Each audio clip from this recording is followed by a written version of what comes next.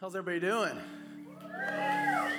Well, man, what an amazing, amazing time of worship, just being together. We're in our Come and Listen series, and I just realized as I walked up here and I flipped my Bible open, I'm like, I have not a note up here. Now, that could mean really bad things for you, but I think I can manage my intro, but if you could, can you print out my talk real quick? That would be great. It's amazing. I've got a whole front row of people that do things for me. You know what's amazing? We're going to be in, look at that. Somebody was already prepared going, you know what, if he ever forgets, then we're going to have this already printed out for him. We're going to be in 2 Chronicles chapter 16 today. And, I was thinking about, just the Come and Listen series and what's happening in the Old Testament in this just part of Scripture. And it's so interesting that everything that's happening in the world, it's tragic, but it's interesting because this is an ancient text and, people that arguably we don't really understand the world that they live in and the things that are going on at the times. You've got these massive monarchies that are happening and things that are, these authorities. But really, if you get down to the ground level of what's happening in this part of 2 Chronicles, it's border wars. There's kingdoms that are encroaching on one another. There's kingdoms that are dividing. There's people doing power grabs to pull those kingdoms back because they didn't want to lose those kingdoms. And so what we're going to be in today is so relevant when it comes to where we are globally on planet Earth. But as you read it, you'll also see exactly how personal it is. Because if we have to be honest, when it comes to the Ukraine, when it comes to Russia, we are, we're accepting what is being, spun to us by the news. We know that there's a war. We know that, we know some of the factual details. But in all honesty, we're here and they're there. And there's an element for us where we just have to trust God and know that He is good and that He is sovereign, that He is on high, knowing that He is the King of Kings, that there's no authority. There's nothing above Him. There's nothing that's going to trump His plans. There's nothing that's going to deviate things from where they are. But what that does to the human heart is it creates an unsettling thought, doesn't it? Like, why does God allow the things that He allows? Why are the things happening in the world? When an earthquake happens, when a hurricane happens, when a tsunami happens, when disaster happens across the globe, we ask the question, if we believe in the sovereignty of God, we believe that He is not distant, we believe that He's not biting His nails going, oh no, they did it again, but He actually is ordaining things. He's the one that puts things in motion. He does everything for His glory, which ultimately results in things that are good for us. And when we look at this scripture, it's no different. And man, is it relevant. Well, I want to catch you up. The beauty of the Come and Listen series, one is, I think it helps me, it helps us, it helps our leadership team. Think about how do we study the Bible? And that's why we caught up last week. We walked all the way from Genesis into 2 Chronicles chapter 16. But I also want to give us a little bit of a breakdown, just very summary idea of where we are with the Kings, because we obviously went through 1st and 2nd Samuel, 1st and 2nd Kings, and now we're in 1st and 2nd Chronicles. But in the Bible, it's not always chronological. These overlay each other, which is kind of a beautiful thing. You get to see the same story sometimes from 1, 2, sometimes 3 perspectives, because you've got Isaiah, who is in the kingdom period, and we get to, like the story of Hezekiah, we got 3 different views as we looked at that passage in Scripture. But it's always good when you land in a passage in Scripture, you're going from Sunday to Sunday, or doing a Bible study, or doing your reading, to understand what's surrounding, what's happening, and who are the characters, where is this on the map, and what's happening leading into the story, and what's happening coming out of the story. Now, the whole idea in the Come and Listen series is that we see the whole narrative arc is pointing to one thing, to the King of Kings, to Jesus, to one event, the death, burial, and resurrection. The just unbelievably scandalous thought that our sins past, present, and future have been annihilated by the cross of Jesus Christ. Everything in Scripture points to our redemption, this redemptive plan that's been in motion before time. So to review the kingdom, I said last week, we got caught up into the kings, and when the first king was King, come on, this is active participation. Please, I have failed miserably at this point. First king of Israel. There we go. First king of Israel is Saul. And then we move into, and he was a good king, right? and then he had his ark that dipped, and he was a bad king. And then all of a sudden, and he was from the tribe. Does anybody, let's do trivia. What tribe was Saul from? Anybody? I heard somebody say it. Just say it out loud. Benjamin. He Saul's tribe of Benjamin. But because Saul was a failure, what? They went to the tribe of, what tribe did they go to find the next king? Judah. Come on, say it loud and proud. Say, I did Bible sword drills. I was in the church, man. I did that stuff. Got to get on it. So you've got Saul, you've got David. Both of them kind of had their ark, but David's ark was a little bit better than Saul's, but he also had major failures. But the good thing about David is he valued the presence of God, and he ended up in a place of repentance. And that's why we see David as kind of the pinnacle other than Jesus when it comes to the kingdom period. And then we've got who comes after that? Solomon. Yeah, he was the wise guy, right? Had lots of money, partied like P. Diddy. He did it like nobody else did it. And then we move into where we just get this, this series of kings, and there's 40 kings in all. I've said this before, when you read commentary, it says that there was 8, of the 40, there was 8 that were good. They weren't good. I mean, if you read about them, I always say they were medium. They were medium. They were not, none of them. They were all a lesser representation of what a king should be. Jesus is the only representative of the authority and the kingship that we should follow. But there's the predecessors to the King of Kings, to Jesus, the actual King of Judah and the King of the universe, as Dave said. So we've got this point with Solomon's reign where Rehoboam, his son, was supposed to take over. And so he'd be the next king in line, but there was a dispute over heavy taxation and the burdens of the people. Jeroboam was the military leader for Solomon, was in the middle of this dispute. And all of a sudden he plucks 10 tribes of Israel and they go north. And that's the northern kingdom. So the kingdom is now split. You've got Judah and Benjamin in the south, Rehoboam. They retained him as king of the south. So this is where we are in this passage in Scripture. You've got the northern kingdom in Israel with Jeroboam, and then Nadab, and then Baasha is where we are. So the northern king at the time is Baasha. And then southern kingdom, you got Rehoboam, you got Abijam. I like that, Abijam.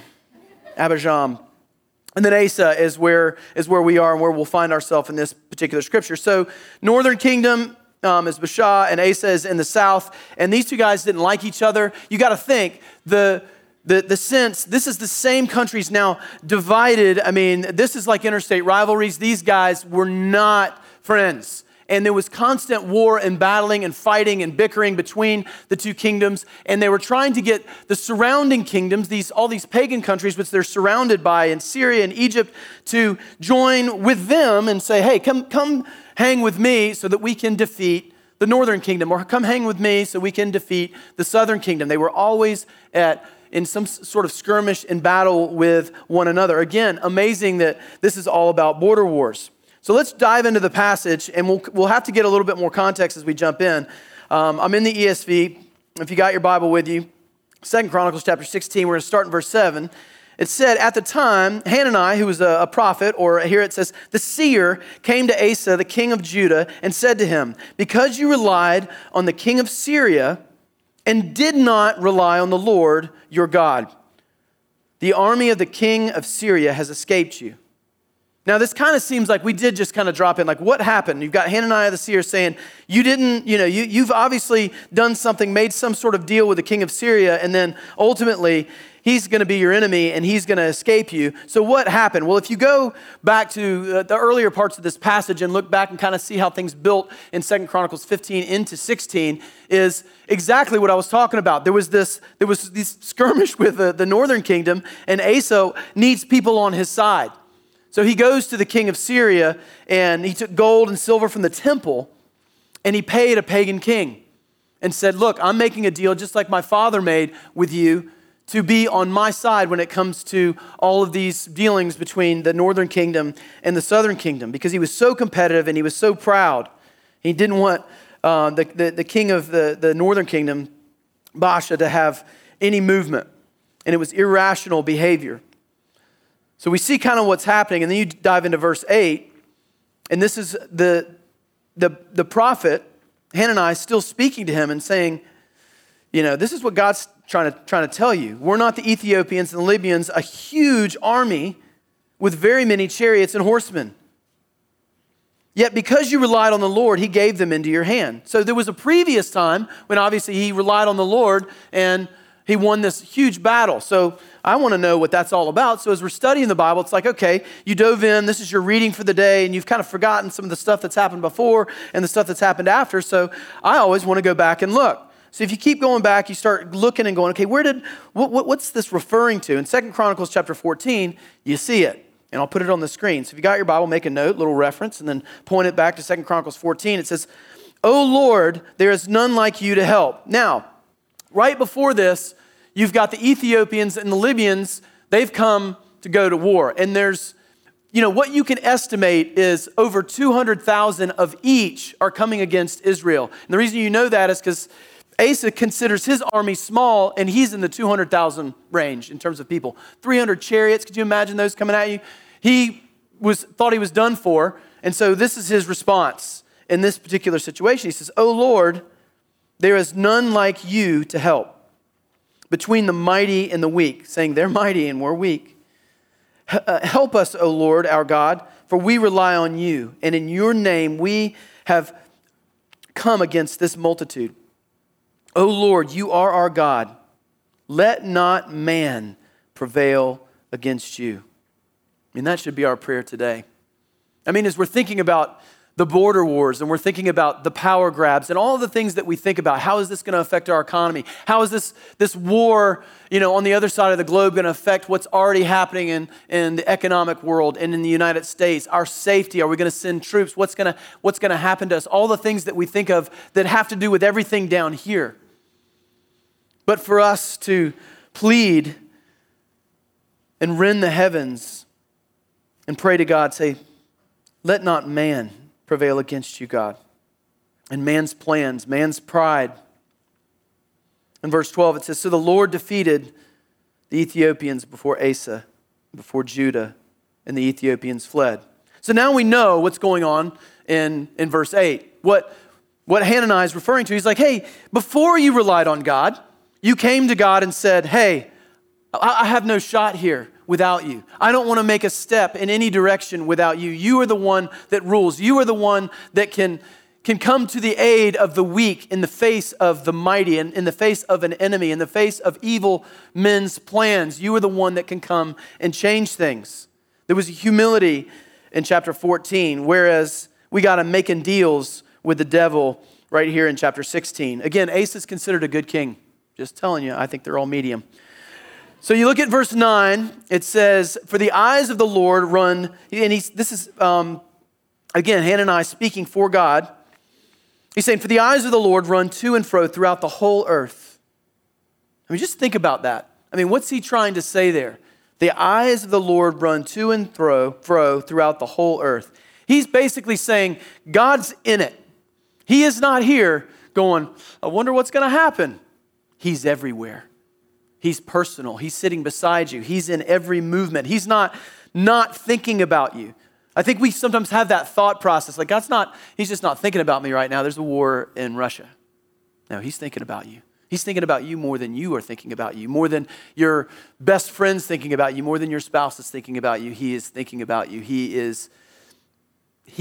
wants something that's going on in your heart. He's beckoning you. He's always in that place. He is the eternity that is set in the hearts of men. It says, for the eyes of the Lord run to and fro throughout the earth. To what? To give strong support to those whose heart is blameless toward him. Now I'll stop right here in the middle of the verse because that seems problematic for me.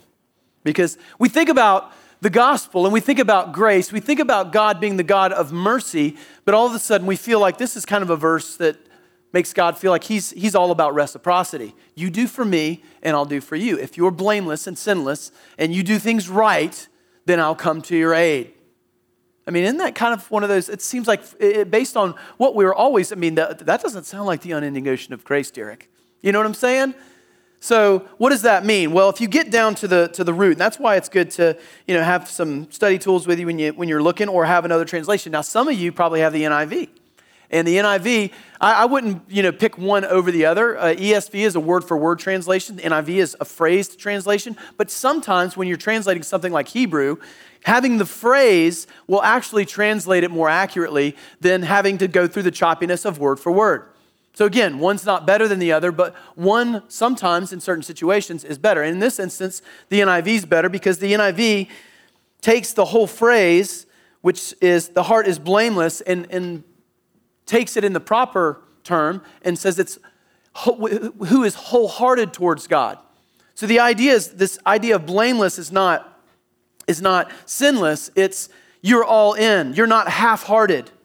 Those who are fully in, you've fully surrendered, you've fully believed, you fully trust, you've fully given everything, all your hope. You're completely and totally, because what's this passage about? Reliance. Who are you relying on? Are you relying on the king of Syria because you exchanged gold and silver, or are you relying on God?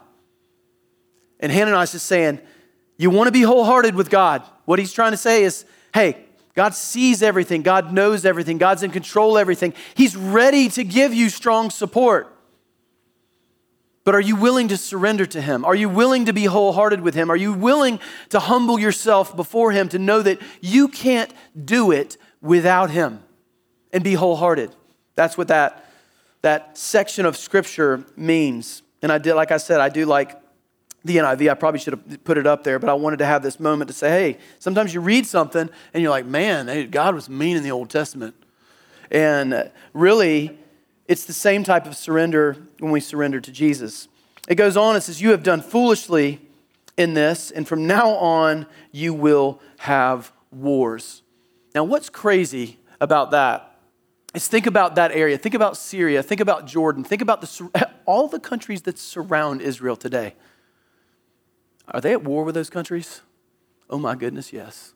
I mean, all the way, brutal wars. In 1966, the Six-Day War, you think about Syria and Israel and how brutal, how many people died, the skirmishes, and of course the United States is, always getting tugged and pulled. There's always talk, even in the U.S., about Israel, about the Middle East. Peace in the Middle East. It's almost a joke that's all over T-shirts, peace in the Middle East, man, that's all I want. It's so in our culture.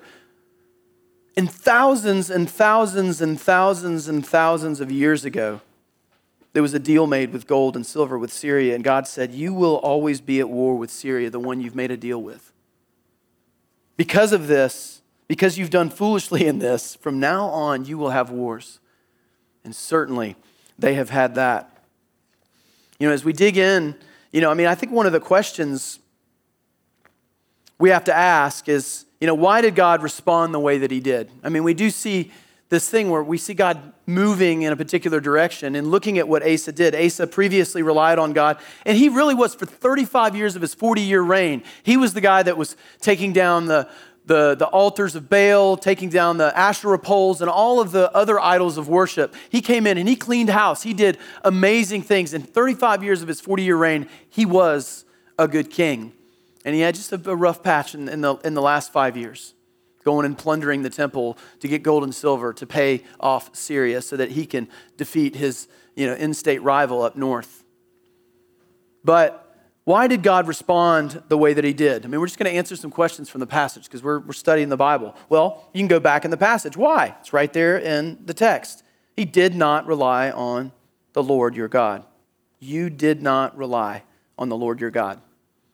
Now, the question is, and this is an easy one, if you think about Asa, would Asa say, I believe in God? Yeah, certainly. Would Asa say, I think God is mighty to save? Yes. Is God just? Yes. Does God extend mercy? Yes. Could God defeat anyone? Yes. He would say, I believe all these things. I believe that God is good. I believe that God is on my side. His actions for 35 years represented in many ways that he believed. But even in the moments in which he was exchanging gold and silver, would he say that he believed in God? Yes, Asa would say that he believed in God. But the problem is there was a gap between what he said he believed and what he actually believed. There was a gap between what he said he believed and what his actions were. Did his actions show that he believed that God would come through? Who was he believing in the moment? And I think about you and me. I think that's a reality. Years ago I did an illustration. I say this because people always tell me, what a horrible illustration. And you know what? It did turn out horribly. But it was a good illustration. People didn't work with me. That happens occasionally I was young and I was preaching on a Sunday night at River City, early days. And the illustration went like this, and it was really about belief, because everybody in here, you say you believe in God. Many of you would say that God is sovereign on high. In every situation, no matter what, you would say God is in it. He has authority over all things. I believe in him. The image of the invisible God. We have faith in something that we can't see. We would all say that. We all would lean in, at least a lot of us in the room. Some of you are trying to figure it out. You're like, hey, using deduction. I don't know that I believe. But there's many of you that would call yourself a Christian and say you're a believer. So I asked, a simple question. And I had a pegboard set up, about 15 feet away with a big balloon pegged to it. And I had a pellet gun. And I know, I was at the City Rescue Mission in the South with a gun and a church. It was fantastic. And I pumped it up about 15 times. He's laughing because he was there. And it was pretty bad. So I'll just say this up front so nobody's nervous. So people get these illustrations, they just feel bad, and they're like, I don't know, did somebody get shot? Nobody got shot. Anyway, there's a balloon pin there, and I'm a good old boy, and everybody in the room pretty much knew, because I had told so many redneck stories by then, that I could shoot. And so the balloon's set up, and I got a pellet gun, and I said, how many of you believe that I can shoot the balloon? And 100%, of course, 100% of the room goes, yeah, good old boy, he ain't gonna miss that balloon. And so everybody says he can shoot the balloon. I said, all right, you believe that, okay. Who wants to hold the balloon? You see where I'm going, right? 10 people, 10%. That's all I got was 10%. And then this was the fatal flaw in my illustration. I mean, it wasn't. It was really good, but this was where it went wrong. I said, who wants to hold the balloon in their teeth? Yeah. My hope was 0, but it was a young crowd, And so this one guy, Nicholas, God bless you, he lives in Pensacola. I still talk to him on Facebook. But he came up and he was like, I'll do it, And here I got a guy he was actually at the City Rescue Mission, a recovering guy, and he had the balloon in his teeth, and I really didn't want any of this to go on. The balloon's just quivering like this. And the administrative assistant for the whole church is standing behind her, and she's literally looking at me in terror, like, we are going to shut down. The church is going to be lost. Like I'm sitting here with the gun about to shoot. It's just all of it went very, very wrong. But you understand the illustration. We say that we believe, right? We say that we believe. And then all of a sudden, hey, come on in and hold it with your teeth. 1%. I was going for 0. But 1%. You say you believe, but do you really believe? Are we willing to step in? Are we willing to risk? Are we willing to put all of our chips in? So why did God respond this way? Because we say that we believe. Asa said that he believed, but his actions, plundering the temple, taking gold and silver, and making a deal with Syria, who had always been an enemy and never really been an ally except when it served their interests. So we understand why God did what he did, because he's trying to resolve this gap between what we say and what he said and what he actually believed. So secondly, the second question is, what wrong assumptions do we make about God that makes us trust other things before we trust God? Because that's what's going on in the passage with Asa, right? Something triggered something, because in the past, he had made a good decision just one chapter before. And all of a sudden, what is the assumption? What is the thing that what are some of the assumptions that we make that make us trust other things other than God? I mean, this was kind of where we were last week in talking about idolatry and talking about, what is the thing that we put in place of the gap that we have when it comes to our needs and our desires. Last week was about desire. This week is about when we suffer, when we're pinned down, when we're in a tough spot. What do we run to?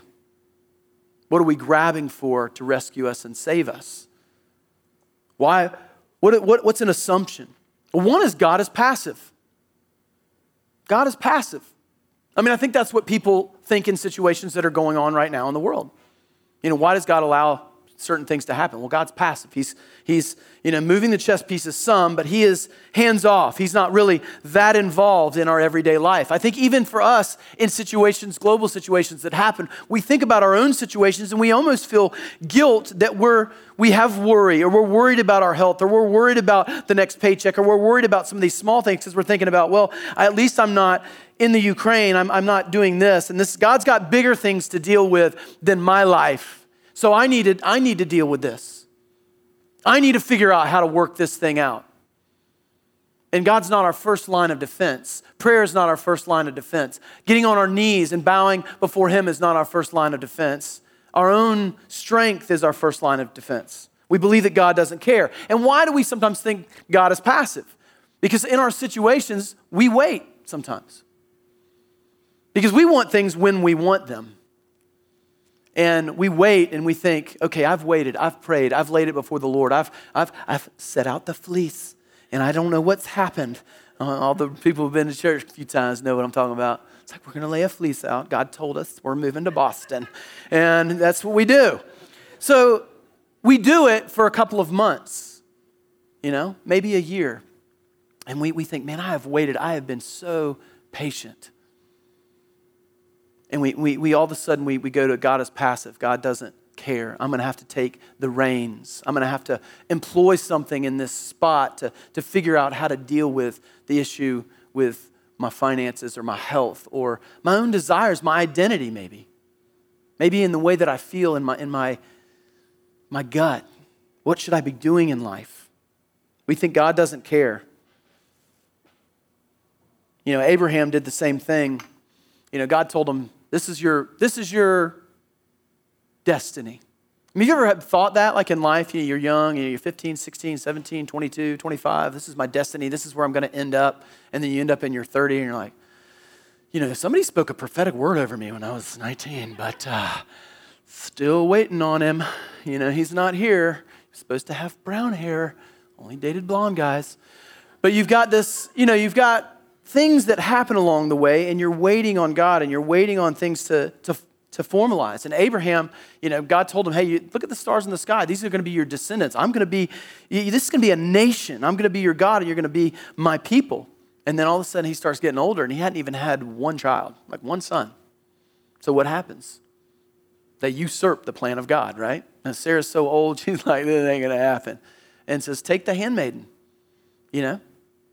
And that's what Abraham does. And they have a son, Ishmael. But that wasn't God's intended plan. They usurped it. And man, that went horribly wrong. I mean, God's plan still prevailed, right? Isaac was born. Abraham, Isaac, Jacob. And we know that's the foundation of the people of Israel. But, you've got another whole side of that with Ishmael and sidestepping. And I got to ask the question, as we think about these wrong assumptions that God is passive and God doesn't care, we all of a sudden do what? We begin to employ our own king of Syria. And I just got to ask the question, because I was asking this question this week. Like, what's my king of Syria? Like when the pressure cooker is on, and I'm like, yeah, God, I got to go to church, I got to pray, but I got to deal with this. What is my king of Syria? What is going to solve my problem with my ego, because this is an issue of ego right here. He's got some problems with the guy up north, right?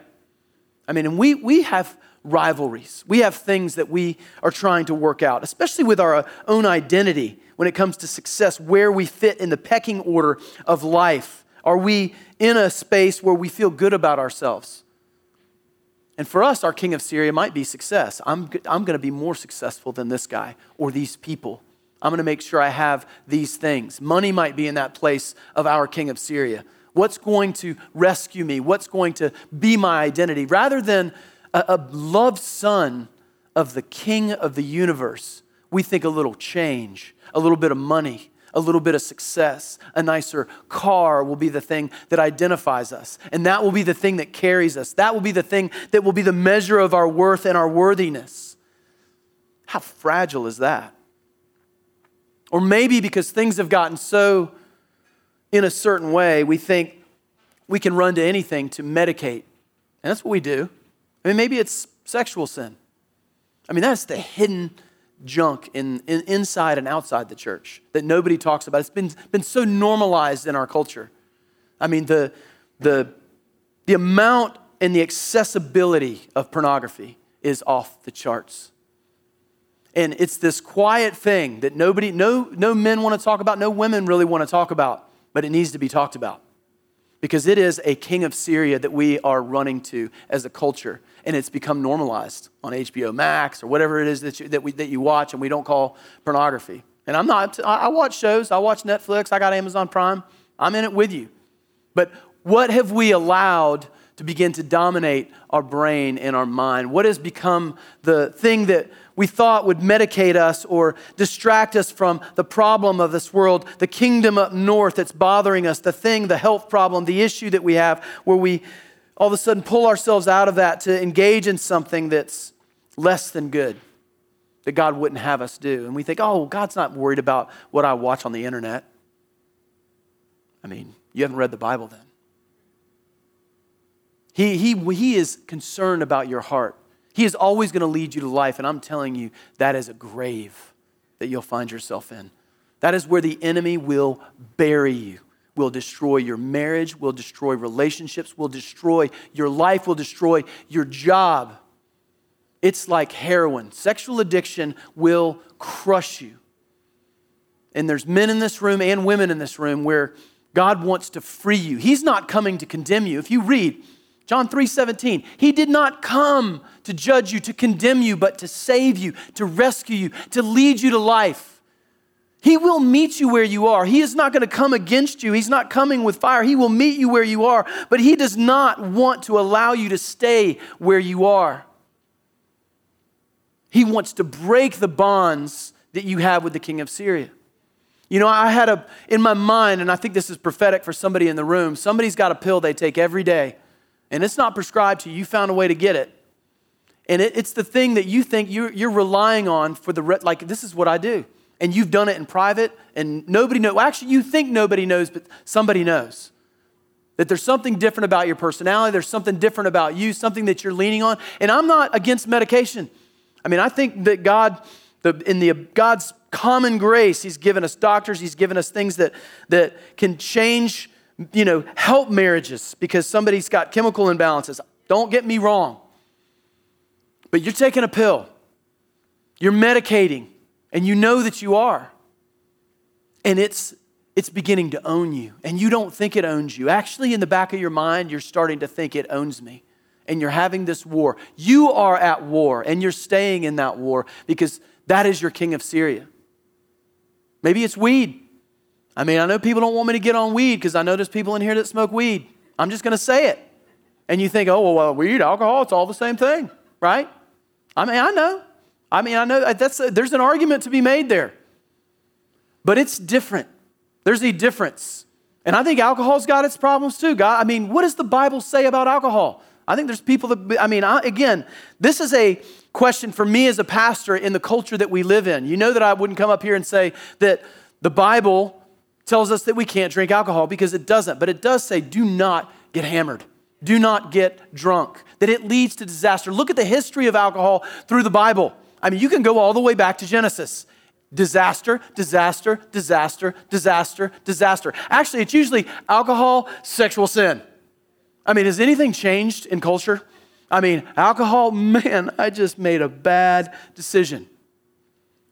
It can destroy your life. There's many good things, because I just said last week, it's amazing to give glory to God having a glass of wine, having good food. But the abuse of anything that God's given, or elevation, or being enslaved by anything, says that we've run to the king of Syria. We've done something. And when I think about weed, and I think of the way it's overtaken our culture, again, if you use it for medical reasons, again, that's almost a funny thing, because everybody and your brother has a weed card if they're 22, 25 at Jack's Beach.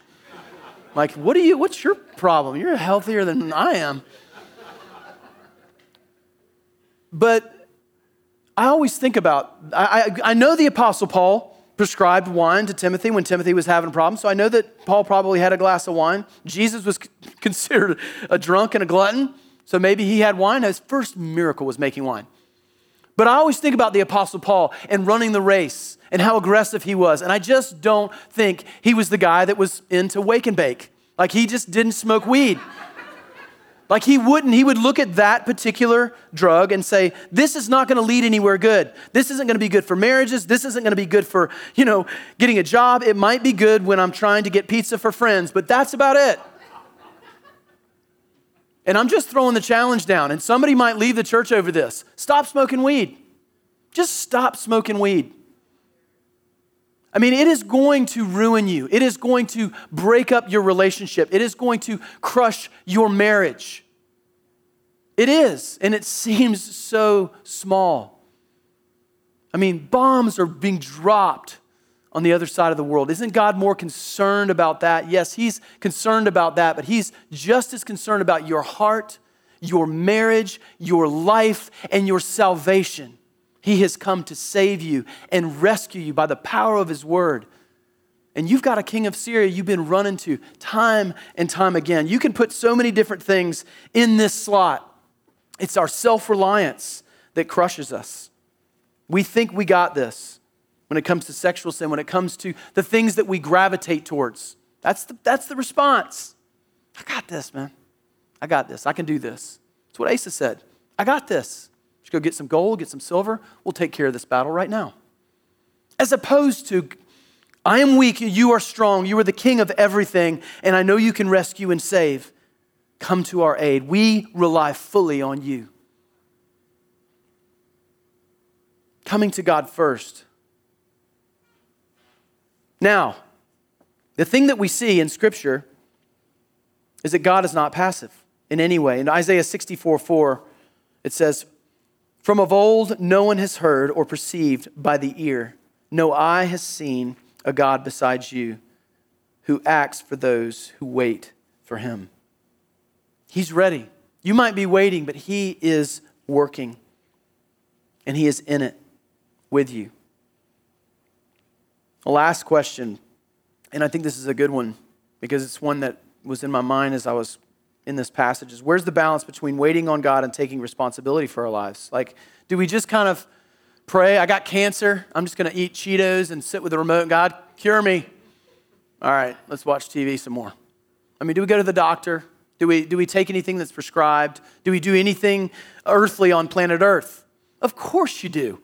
Of course you do.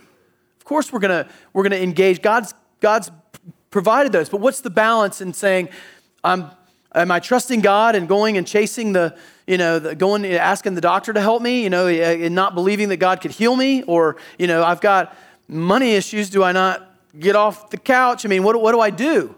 What's the balance? How do I know I'm fully surrendered and wholehearted relying on God? And there's two ways. I mean, there's multiple ways, but these are the two that you see in the passage, and these are the two that I think we understand in our culture and our lives today. One is when panic is involved, we know that we're about to run to the king of Syria, right? And not just a doctor. Like, you've got a health problem, and I've been there where I've spent months on WebMD trying to figure out an undiagnosed neurological disorder, going into a deep hole of depression, going, I prayed for a couple months, but I'm going to figure this out. I'm going to get the right neurologist. I'm going to get the right plan. I'm going to get the right stuff. They're going to figure it out. They're going to diagnose it, and we're going to get to the end of this thing. And God was kind of a side note, but my life was completely enraptured by, I've got to solve this problem, and panicking about what the future might look like with whatever was going to happen. Because you get on the internet, you get on WebMD, you get on the Googleator, and all of a sudden you realize, I probably will be dead tomorrow, babe. Get the will. Panic, fear, it will drive you to the king of Syria. And what does Scripture say? That is not part of who we are. We're no longer submitting to the spirit of fear. That is not who we are. What does it say? What does Peter say? I love what he says. Don't fear the one that can kill you. Worry about the one who can kill the body and the soul in hell. And only God can do that. Because we're on his side, guess what we have to fear? Nothing. Nothing. Death, the very thing that we're all worried about at the end of the day, has been defeated by the cross of Jesus Christ. Don't panic. Of course, there's going to be moments when we're scared. Of course, you can have feelings of, I'm nervous about the future. I'm worried about the future, but I'm putting my heart and my soul, I'm laying my petitions before God.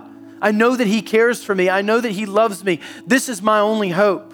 Yes, we're going to the doctor this week. Yes, I got another chemo treatment this week. But my heart and my soul, this is not my foundation. This is not the firm foundation under my feet. I'm doing what's smart and wise as I live here on planet Earth. But my hope is in Jesus, the King of Kings. I will no longer go to the King of Syria for my hope. And if this fails me, guess what? It's okay because I'm here with Him and He has me. He will never leave me. He will never forsake me.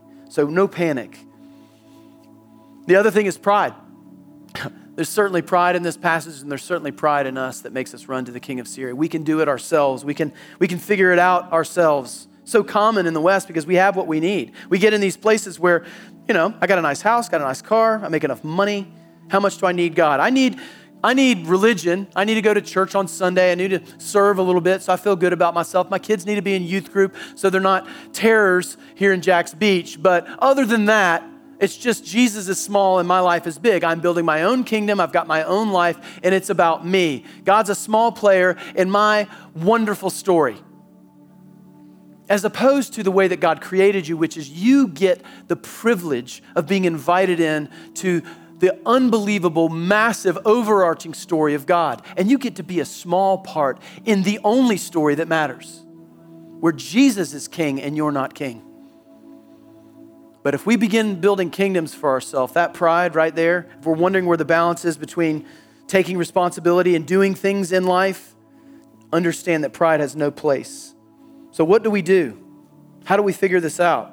Well, it's in the passage. One is what Hananiah says. Remember what God's done. Go back.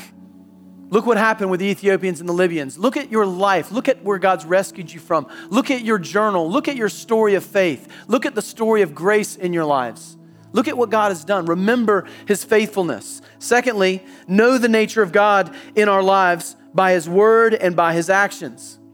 Look at the word of God. God is faithful. The reason we have this is even outside of our own story, we've got an amazing story of God's faithfulness time and time again, and it doesn't change. He is always a God full of mercy, always a God full of grace, always love, always for you and not against you. You are more than conquerors because of what He has done. He who did not spare His own Son, how much more will He give you what you need and come to your aid? Lastly, you can just look at the cross of Jesus Christ. If you're wondering how God operates, when you don't know what the end game is going to be, you just think about what it must have been like to be standing at the foot of the cross and looking up at Jesus being bloody, because you're thinking, this is the most unfair. This is not the way the story should have ended. This is not the way things should have gone. All hope is lost. There's nothing for us. Imagine the followers of Jesus thinking, this is our King. This is our hope. And He's dying on a hill, on a garbage dump, bleeding out into the soil. No hope. All hope is lost. That's what we think. That's our vantage point in the middle of crisis, in the middle of health issues. But God's vantage point is on the other side of that, knowing, there'll be death. There's going to be a grave. But that grave's going to be empty. And we look back now at the cross, and it's our place of celebration. The worst day became the best day in history for you and me. Paving the way that we would never have to run to the King of Syria again. We'd never have to run to what the enemy lays before our eyes to say, this will save you, this will rescue you. We can say, no, I have one Savior, I have one King, and His name is Jesus. Let's stand.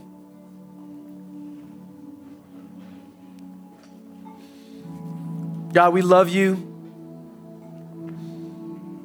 God, just come into our hearts with conviction, knowing that you've not come to condemn us, but to free us, to lead us home, to lead us away from addiction, from lies, that it's going to be okay, that we can handle it, that we can do it ourselves, and to lead us all the way to your feet. In Jesus' name, amen.